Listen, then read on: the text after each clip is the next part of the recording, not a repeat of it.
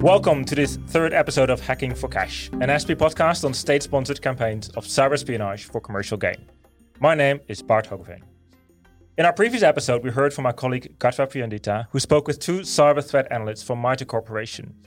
They mentioned it's predominantly state-sponsored hackers that are out there to extract intellectual property and everything that comes with it: trade secrets, sensitive business information, R&D data, pricing information, etc.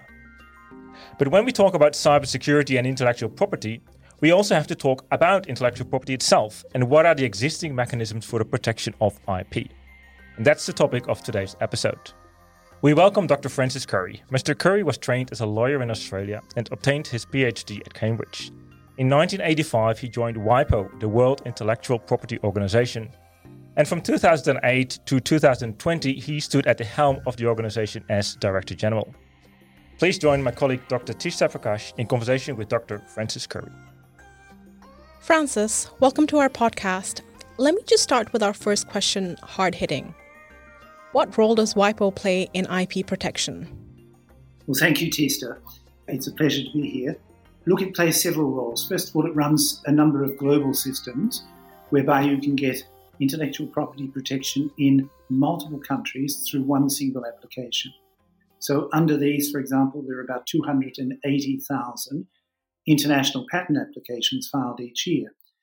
Trademarks, designs, geographical indications, and there's an arbitration and mediation centre for disputes between private parties.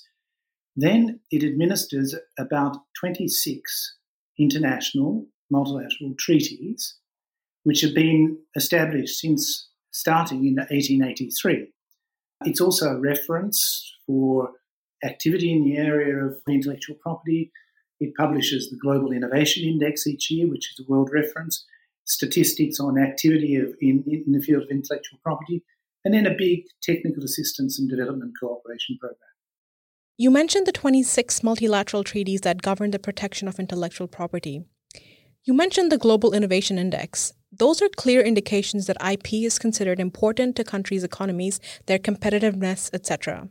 But still, talking about IP and IP protection and assessing the scope and scale of IP theft is really challenging. Why do you think that's the case, and what more needs to be done? Well, look, I think the term puts everyone off. You hear intellectual property or patents and you sort of tend to switch off. But in fact, it plays a very important role. I mean, if you think comparative advantage these days resides in technology. And the latest technology is innovation, of course. We call it innovation. And intellectual property protects that. Well, that's a fairly simple message, which shows that intellectual property is at the heart of economic geopolitics, at any rate, in the current times. And that's why we see, for example, President Biden on the one hand, or President Xi Jinping on the other hand, mention frequently intellectual property in their speeches. The interplay between technology and innovation these days occurs in a digital environment. Almost every new patent, innovation, or design will have some cyber-enabled element. How is the ubiquitous nature of the digital environment affecting IP and innovation? Well, I think the effects of digital transformation are fundamental, vast, and complex. Let's take music as an example. In the course of the last 30 years, we've moved from vinyl to CD-ROMs to iTunes to streaming. There has been total disruption in the business models for music production and distribution. Indeed, a revolution, if you like, in terms of music production, distribution, and consumption. And that's just music, but it's an activity, of course, which is fundamental to our culture. Then you think of software, databases, the internet, advanced manufacturing, and artificial intelligence, and you see that digital technology is actually affecting the whole of creation, innovation, production, distribution, and consumption in our economy. And the two major, I think, legal challenges that come out of that and that we have to deal with are the territorial reach and effect of national laws on a global medium. Because the internet, of course, is a global medium. So you have activity which is received in one country, may be governed by the laws of that country because it's received there, but actually the initiators of the activity are located in another jurisdiction. So our national systems can't cope very easily with the international medium. It's interesting that you mentioned that national systems of legislation, regulation, and IP registration struggle to cope with these kinds of ubiquitous, transnational, and borderless technologies. It means that a great deal of global governance is dependent on state responsible behavior and the voluntary commitments of industry to act responsibly. That brings me to G20 agreement from 2015, where the G20 leaders agreed that no country should conduct or support ICT-enabled theft of intellectual property, including trade secrets or other confidential business information. What's your view on this commitment and its endurance, noting that the US-China relations in particular at that stage were at a very different wavelength? Well, look, I think it was a very important step in a very important forum, and namely the G20. But I think we have to remember that creating an international norm is a long process. It took 30 years of negotiations to get any sort of framework internationally with respect to nuclear weapons. And it was very fundamental. So it's a long process. And so the G20 decision, I think, while a very positive step, it's only a tiny step because in the first place, it's a state obligation rather than an obligation addressed to private parties. So you would have to prove either that the state itself or that the state is doing the cyber espionage or that it is supporting that illicit activity. And that doesn't cover, for example, private mercenaries that illegally acquire and then sell secrets to states or other private parties. In addition, how do you enforce this obligation? There's no mechanism for that, and it would be necessary to fall back on diplomatic measures like trade negotiations or naming and shaming. And it's, I think, an illustration of this much broader and more profound problem that we face that we've just touched on and discussed, and that is that despite COVID and the effects of COVID-19 and the policies of decoupling and de-risking, we're still in an extraordinarily connected and fast digital world, and we don't have the institutional mechanisms to deal with that reality. The speed of development of menaces or problems, such as international cyber espionage, is so much faster than our institutional response, which comes really from mechanisms and institutions that were developed for a less connected, slower, and physical world. Following on from your view in terms of the G20 norm, how serious is the threat of the state-sponsored attempts of stealing IP theft? Considering the growing economic impact of the competition between US and China, how do we stand now in terms of enforcing this particular norm? I think we have to remember historically that state-sponsored theft of technology and IP has always gone on. Justinian, right, he was the emperor in the Eastern Roman Empire, and he was famous, amongst other things, for the consolidation and socialization of laws. He conspired with private parties to steal silkworms from China. The United Kingdom, through the agency of the East India Company, it stole tea plants and the treatment and production techniques from China. And like silk, it was the basis of a massive industry. There's a statue in the Belgian town of Ghent to a former entrepreneur and mayor, Leven Bouwens, who was hailed for stealing the spinning mule and steam engine from England in the early days of the Industrial Revolution, thereby starting the textile industry in Flanders. And Samuel Slater, known in Britain as Slater the Traitor, he stole, amongst other things, the technologies for manufacturing cotton, which launched the Industrial Revolution, in fact, in the United States of America. So this behaviour has been there for a long time and is unlikely to go away. What's the difference now? I think the difference is that as technology moves to a digital expression, the problems of governance of this misbehaviour are magnified extraordinarily, and we've discussed that. How do you actually create an enforceable international norm? And there is a problem also of detection.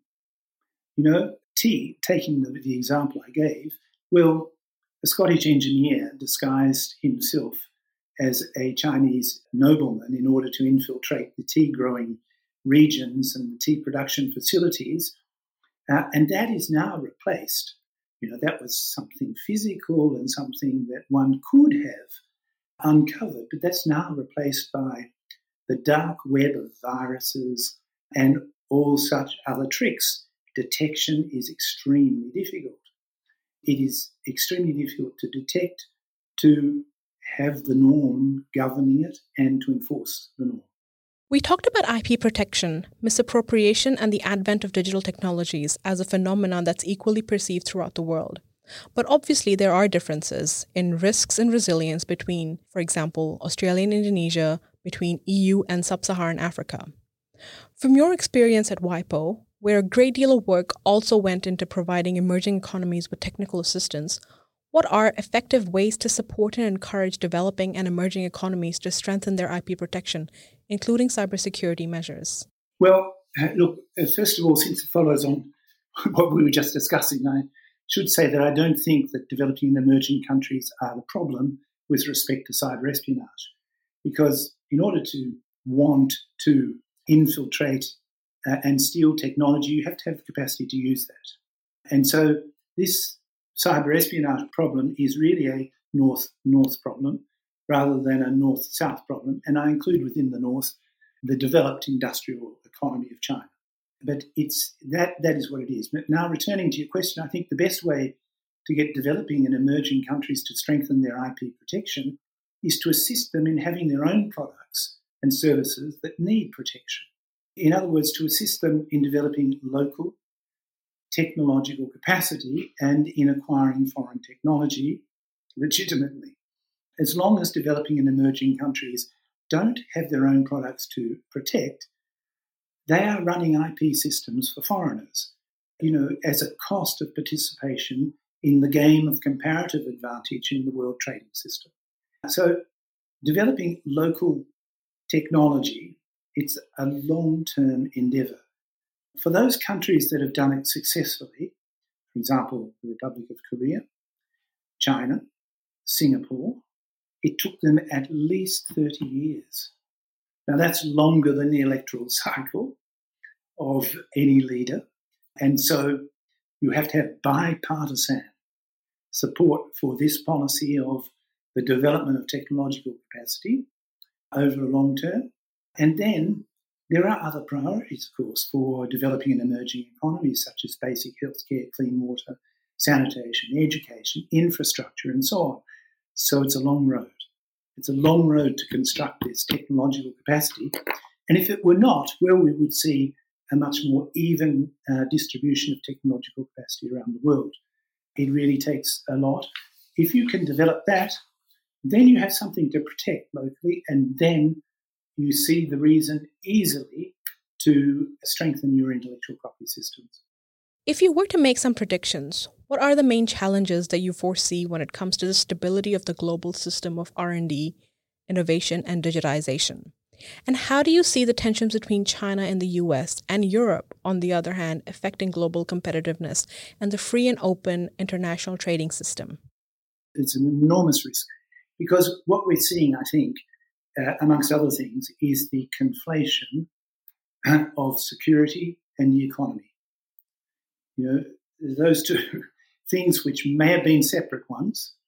Once you had a foundry for making cannonballs, right, and that didn't have many applications in the civilian economy.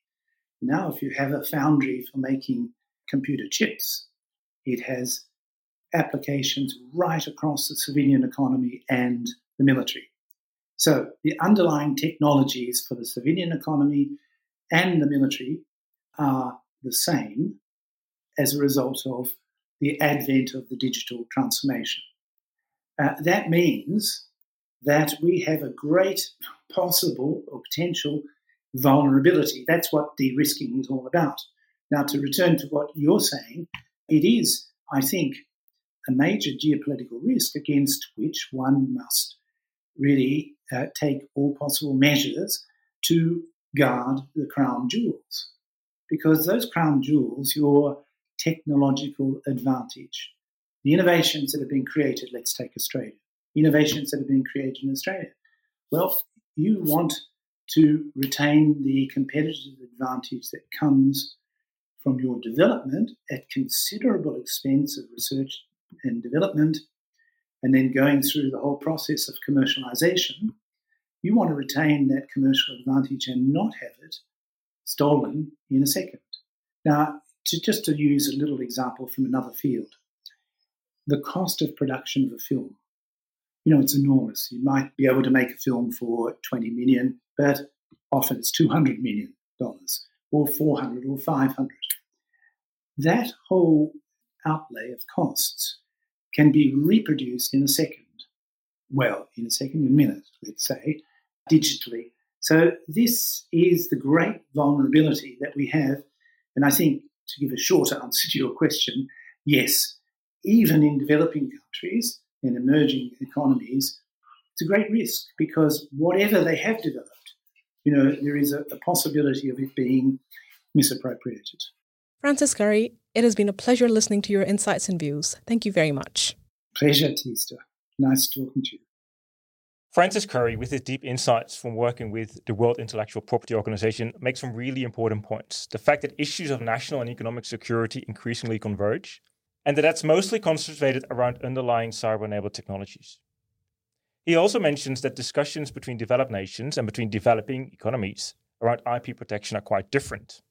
And altogether that the international system is not yet organized to accommodate both issues that he raised. That brings us to what probably are the two biggest players in this space, the US and China. As you remembered, were President Obama and President Xi, who, in 2015, were at the origins of the agreement that no state should engage in economic cyber espionage for commercial gain. In this second part of the episode, we unpacked the perspectives of both countries and the perceptions they have of one another, of IP protection, and the use of cyber tools by states. Please again join Dr. Tista Prakash in conversation with Nigel Corey and Elizabeth Chin. I'm joined by Nigel Corey. Nigel is an Associate Director at the Information Technology and Innovation Foundation, a US-based think tank specializing in trade policy. His work centers around cross-border data flows, intellectual property, and digital trade. Nigel has testified, written reports, and conducted research projects for international organizations such as WTO. He is a member of the UK International Data Transfer Expert Council. Thank you, Nigel, for joining us. Let me start by asking, how important is IP for countries in this day and age? Firstly, it's great to be here as an Australian based in DC, working with ASPI on an issue that I think is still incredibly important. And despite it playing a leading role in shaping the nature of the relationship between the United States and China, it doesn't get as much attention as it deserves. But to your question, it deserves attention because IP is critical to every country, every firm seeking to take advantage of the digital technologies that are changing the way we work and the way our economies function and the way our societies function. And in the context of the global race for innovation advantage, as countries sort of seek to support their firms to become sort of the leading providers in digital and other sort of emerging technologies, more and more are focusing obviously on the role that IP plays in supporting these firms and their ability to sort of grow and scale and succeed. Intellectual property has always been important for economic development, but if anything, IP has become even more important as the nature of the modern economy has become more innovation driven, given it's powered by both tangible but intangible knowledge, creativity, and technology. And I think it's underplayed about how critical sort of it is as an enabling factor for high-tech firms to succeed, to grow and succeed. An example that I think makes this clear is source code, the coded instructions at the heart of a computer program. Source code enables computer technologies like algorithms to do the amazing things they do.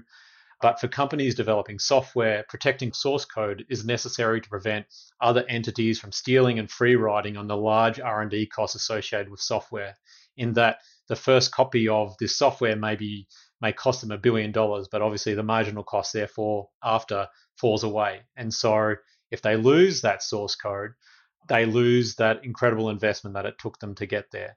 And this source code is the intellectual property at the heart of sort of a lot of modern digital innovation. But because it's digital, it can be easily copied, transferred, and replicated. And so it is one of many types of IP that get a growing amount of attention from policymakers, given policymakers recognize that IP is actually incredibly important to supporting high-tech trade and innovation.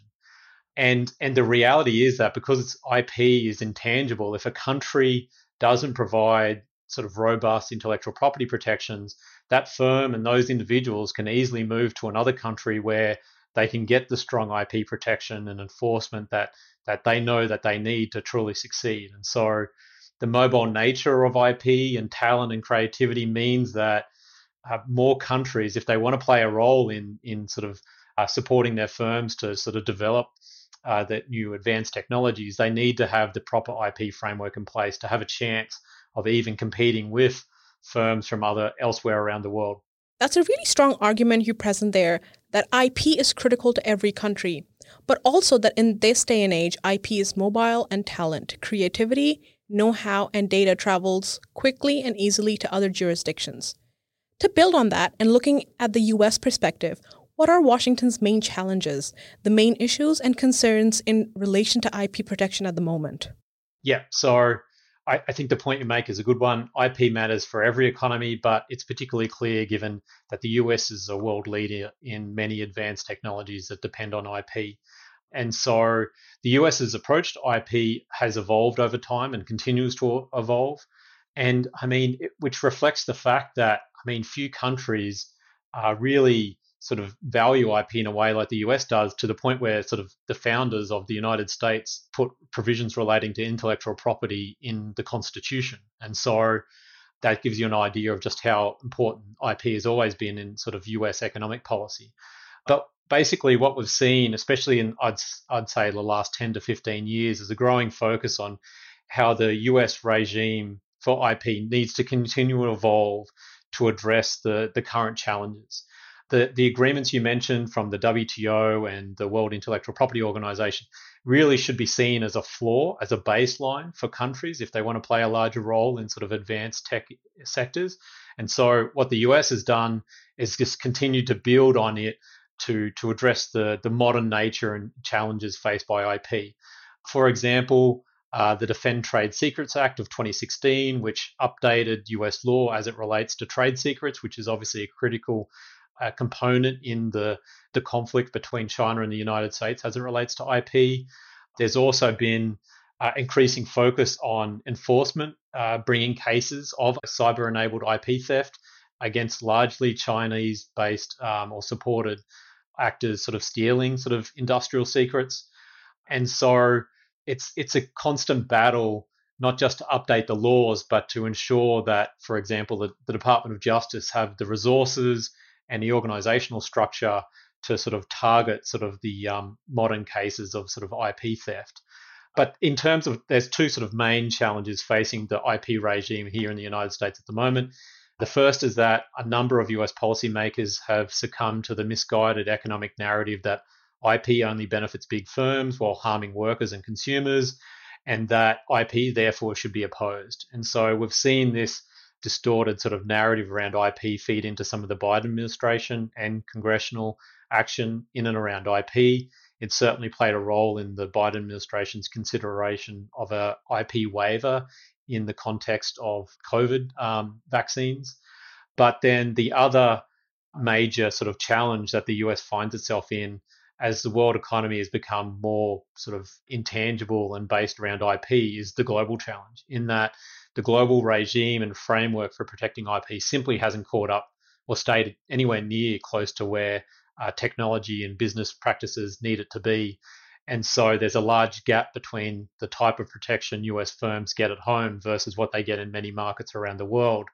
And in many regards, like the debate around IP is still anchored in sort of a 20th century perspective of IP instead of sort of the data, digital tech sort of type environment or context that we sort of more policymakers increasingly sort of look at IP at. And so it's a challenging environment for the US and those firms that rely on IP, both at home and increasingly abroad, given IP is now a central tool or weapon in this global race for innovation advantage that we're seeing play out between the US and China and India and Europe and other countries.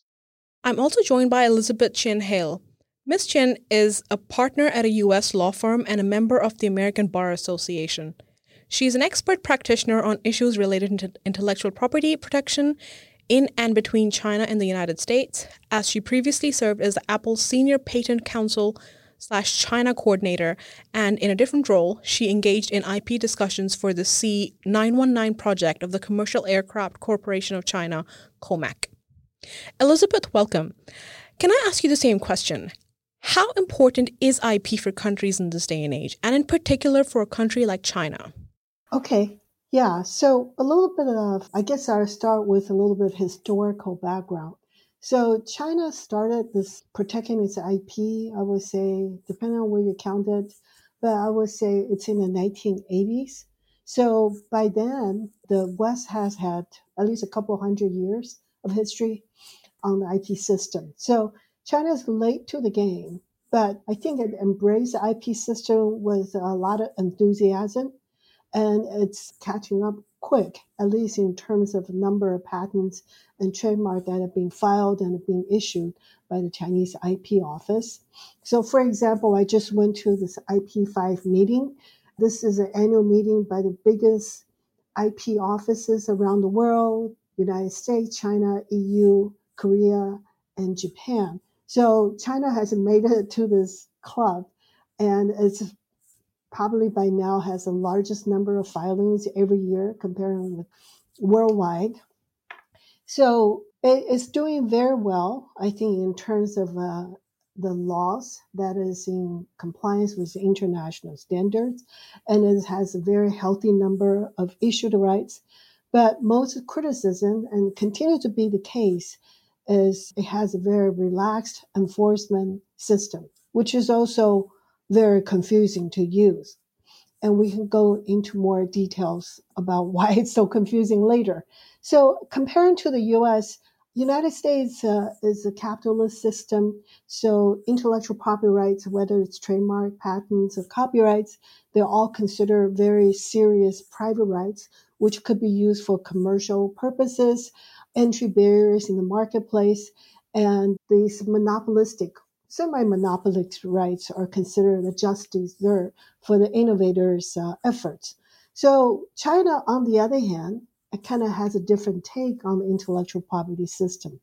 We can go back to its socialist roots.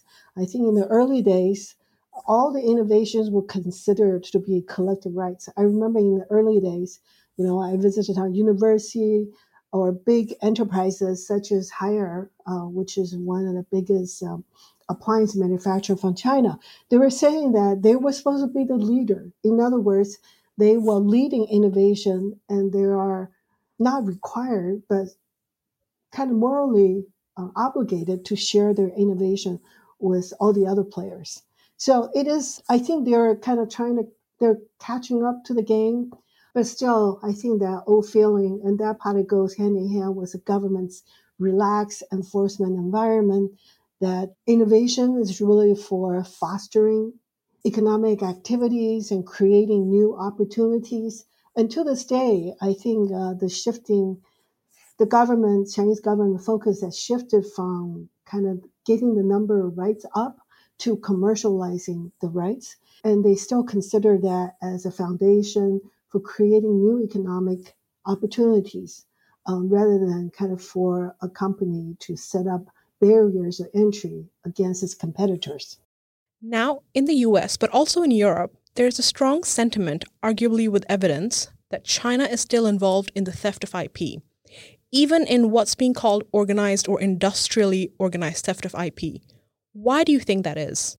So, going back to what I was saying, this socialist sharing attitude, seeing IP as a collective rights, worked okay domestically when you're talking about semi-competitors, but it kind of becomes a big issue, becomes a trade secret theft issue when you cross international boundaries to kind of global competitors who are not necessarily wanting to share, and we're competing for global influence and market share. So I think this is when China is kind of falling behind in its realization that, hey, this is a different kind of game now. We're not talking about collectives in a socialist environment who are helping each other. We're talking about global competition.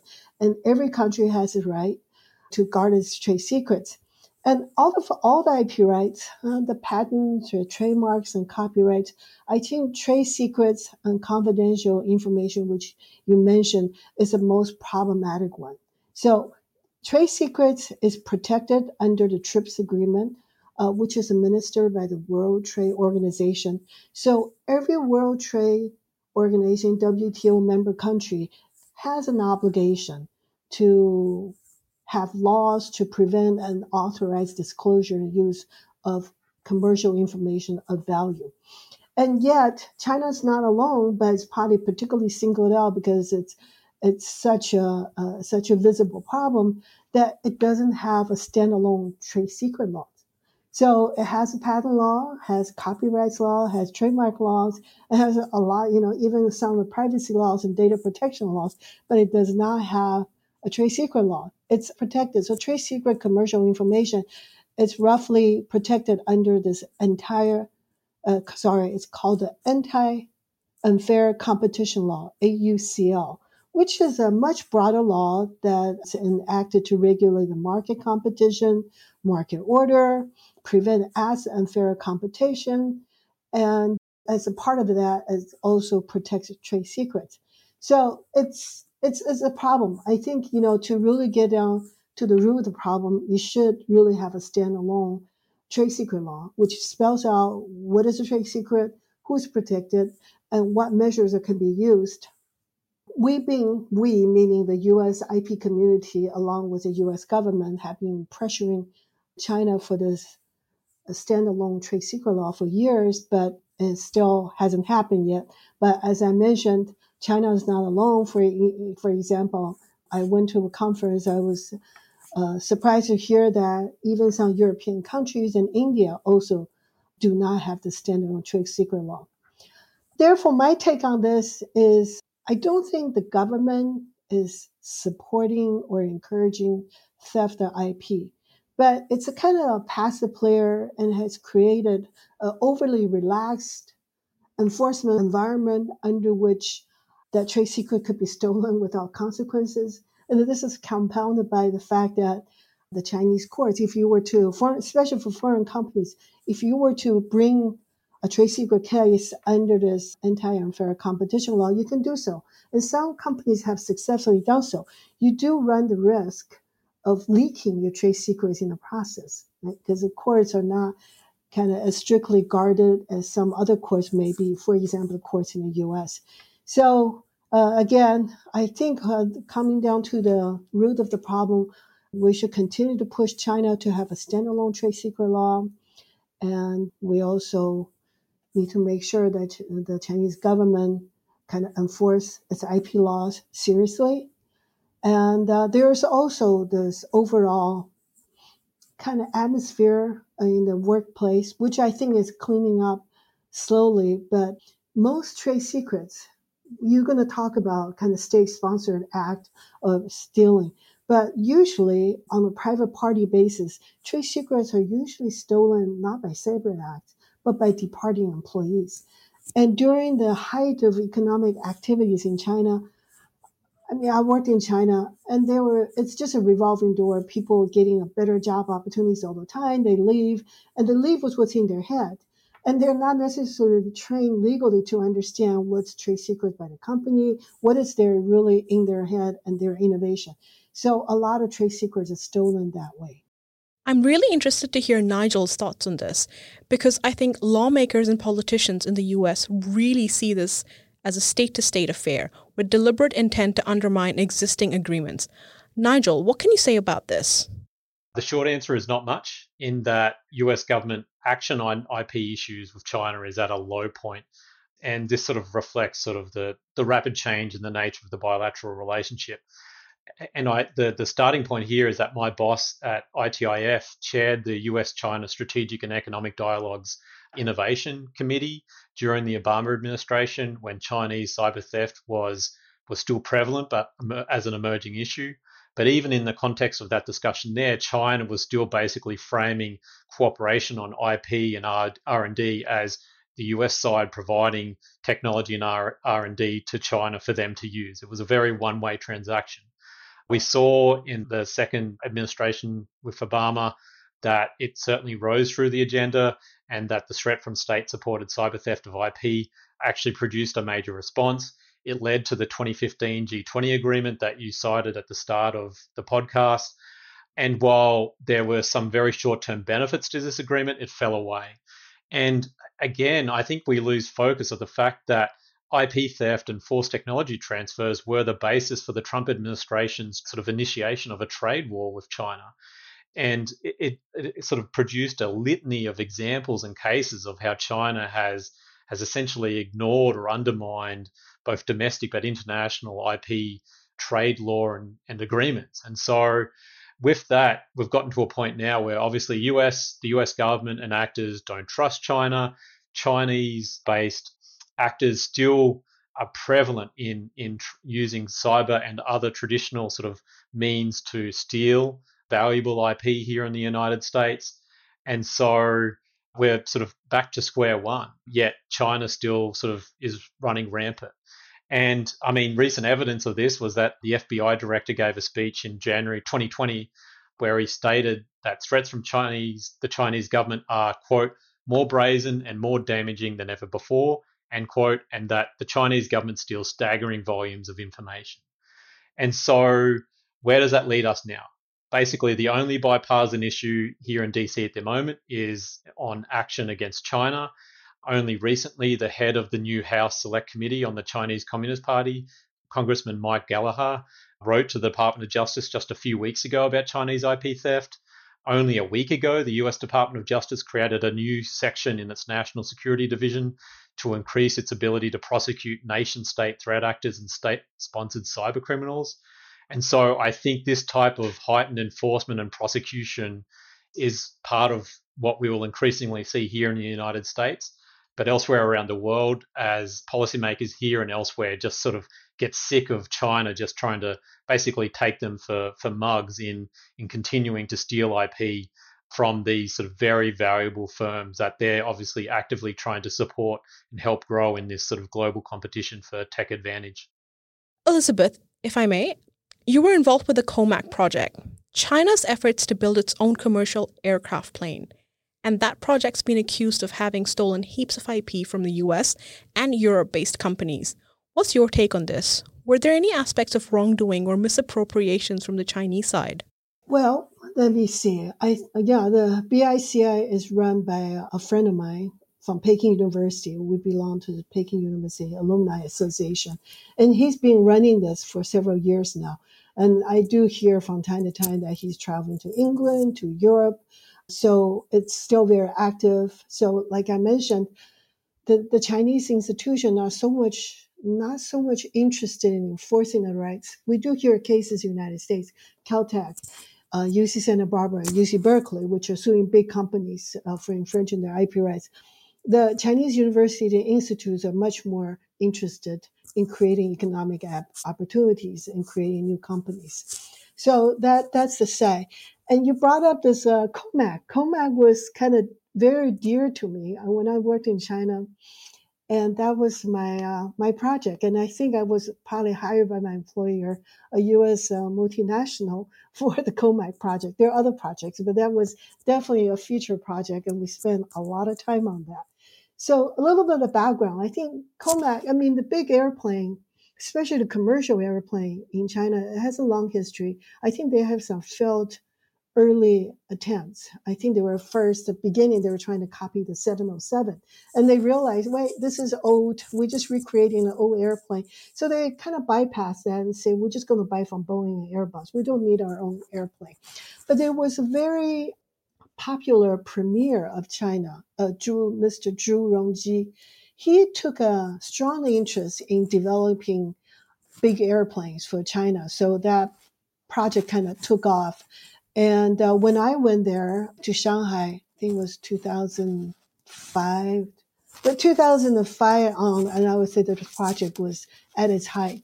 So China had very little experience with building commercial aircraft. And C919 was a very modest proposal. It's a single aisle airplane that at best can compete with 737. It's not going to be the 747 or 757 or any of the later models. And everyone also, they depend on foreign suppliers. So all the U.S. companies were there.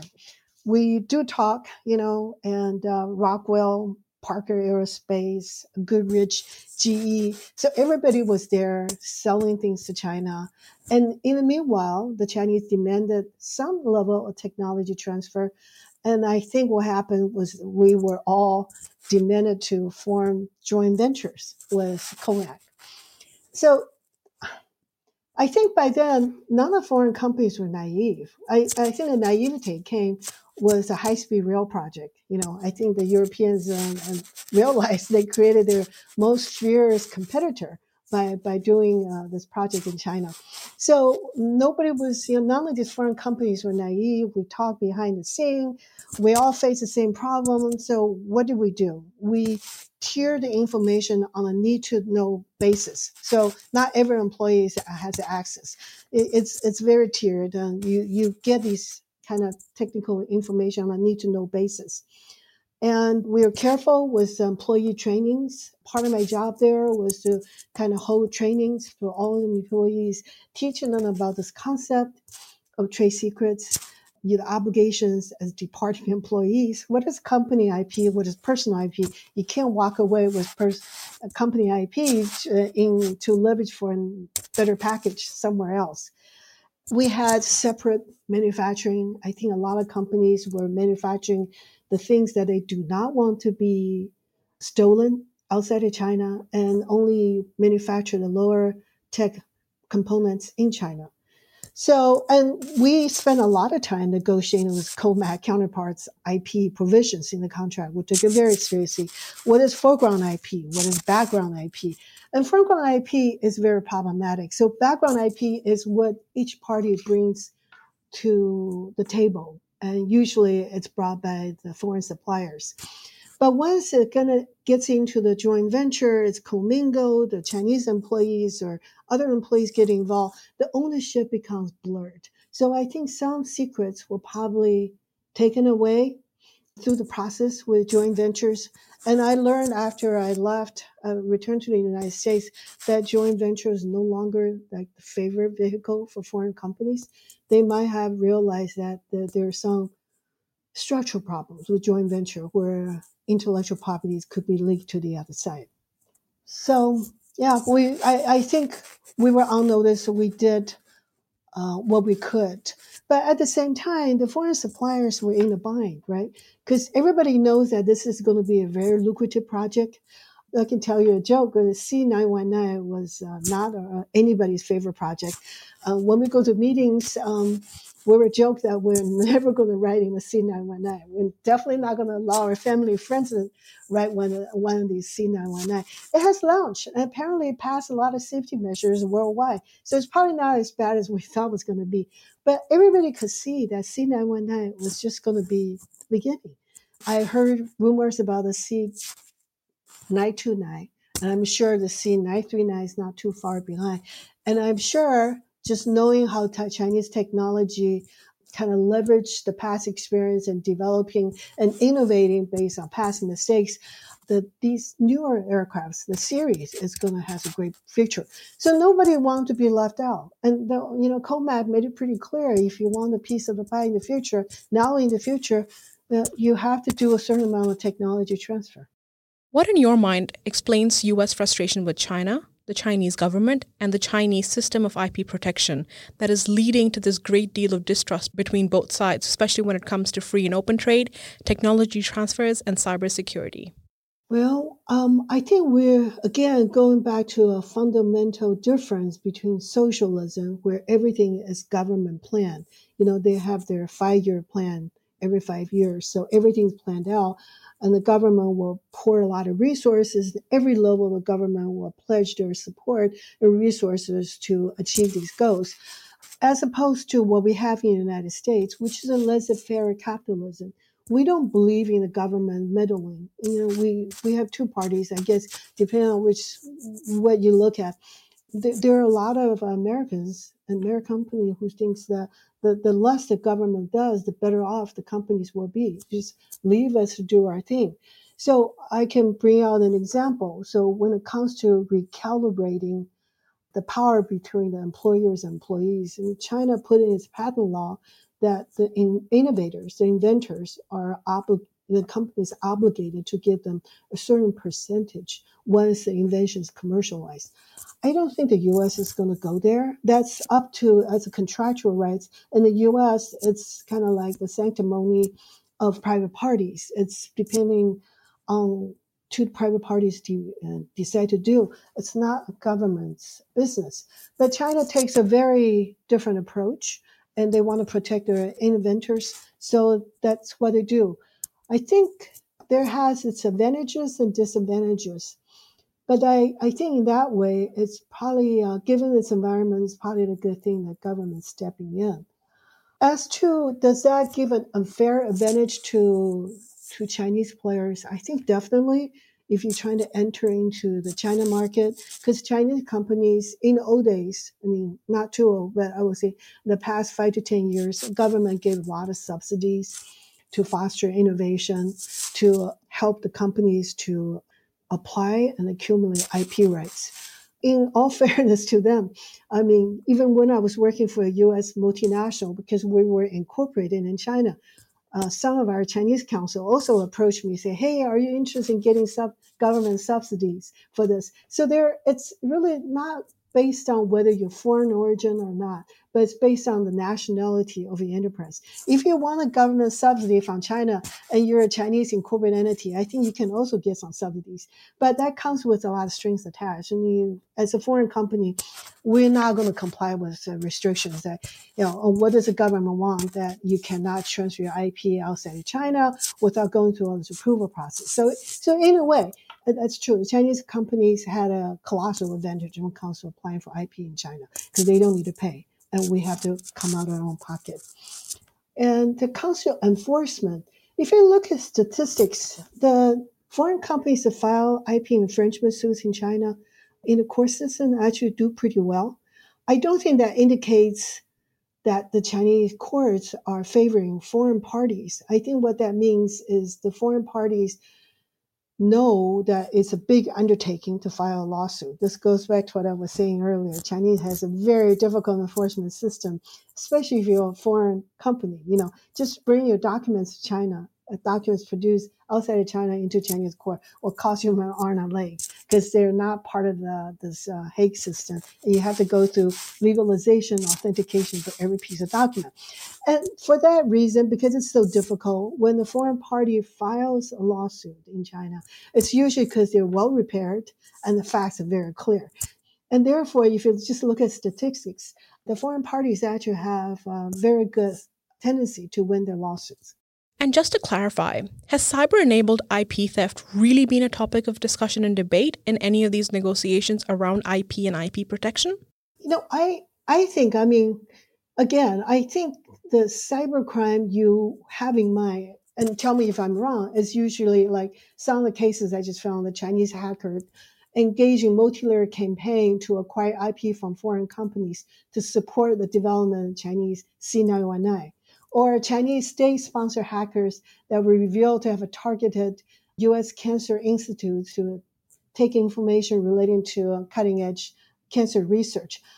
I think those cybercrimes, usually it's large scale and it requires a lot of resources and probably not something that the Chinese private companies will get into. They're probably more likely to spend their energy into hiring talents and kind of marketing and development of desirable products. So I think these cybercrimes are usually conducted at government level. But of course, as a private practitioner, I wouldn't be privy to that kind of information. I don't hear it discussed very much. As a private practitioner for trade secret thefts, what I encounter most commonly are what I talked about earlier. It's departing employees, especially at the height of economic frenzy where people are coming and going all the time. And the companies don't have a very good system of tiered access, need-to-know basis, So the companies haven't done its own homework, and the employees don't really know what their rights are.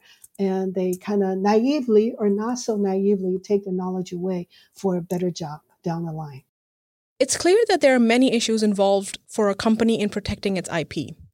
Elizabeth mentions the revolving door of employees, lax approaches to trade secrets, etc. This brings us to the question, Nigel, how does an innovation ecosystem that does not have strong government backing protect itself from IP theft, both from conventional threats as well as cyber threats? No, it's a good question. I think they have to be cognizant of the environment they now operate in. Even if they're small, if they happen to have the crown jewels for a certain technology that has potential sort of global sort of ramifications, they need to recognize that they need to be far more aware of the type of cyber defenses they need to enact far earlier than perhaps firms 10 or 20 years ago may have had to do. They need to ensure that they're committed to best-in-class cybersecurity protections in terms of the IT services they use, as well as the type of training and education they need to do with their staff and their sort of operating systems to ensure that their whole organization is as cyber secure as possible, as early as possible, to defend themselves. Because just because they're small doesn't mean they won't appear on China's radar. As bigger firms in the United States and Europe and elsewhere obviously become sort of put up their defenses, China will look to second or tertiary markets to look for firms that have similar or comparable technology to see if there's an easier, softer target that they can go after. And so firms just need to really be super diligent about how they are protecting their systems and their IP and ensuring that their people who can be a vulnerability in terms of providing sort of hackers access to IT systems are trained up and ready to go. And then to have those defenses up as they seek to collaborate with folks and to ensure that these people they're collaborating with have a similar commitment to best-in-class cybersecurity measures so that there's no sort of inherent weakness opened up through this type of collaboration. And so, again, I think it just needs to be at the forefront of small and medium-sized firms' leaders' minds as they engage in this type of sort of multi-stakeholder collaboration and research and commercialization or whatever it may be, that cybersecurity needs to be a core component of that. And they need to have that locked down before they do anything, because all it takes is one attack, and all of their hard work will be put at risk. Nigel, thank you very much. That's an excellent point to conclude with. The need for far more awareness and recognition of the geopolitical and cybersecurity environment in which economies and companies thrive. It's been a pleasure talking to you. Likewise, it's been great to be here. Also, my thanks to you, Elizabeth. I know you're extremely busy, so thank you for taking the time for us and at the end of your day. We really appreciate it. Thank you. Thank you very much. My thanks to Nigel and Elizabeth for sharing their views. It's clear that despite the shared understanding reached between Presidents Xi and Obama in 2015, there are widely divergent views between the US and China about what's the real problem and what are the boundaries of legitimate and illegitimate acquisition of intellectual property.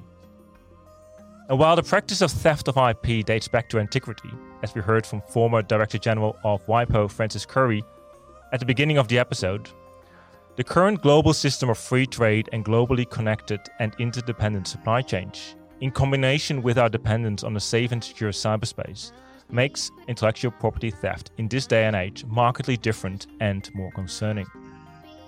As Nigel mentioned, the protection of IP is critical to any country and any economy. It's the foundation for building, growing, and maintaining a knowledge-driven economy and workforce. But, as Elizabeth pointed out quite clearly, when we're dealing with global supply chains, joint ventures, and the in- and outflow of talent, a total prevention of unwelcome transfer of knowledge and intellectual property is practically impossible. That's also the nature of today's economy.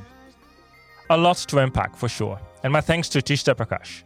Today is unfortunately her last day at ASPI, and I'd like to thank her for the contribution she made to our work on defending against cyber-enabled IP theft, and for hosting the conversation today. In the next episode, we'll talk to people who are responsible for cybersecurity at universities and national research and development centers. And we hope to learn how they prioritize, how they determine risk, and what kind of measures they can take to prevent acts of cyber espionage with the aim of stealing high-value research results. For now, thanks for listening.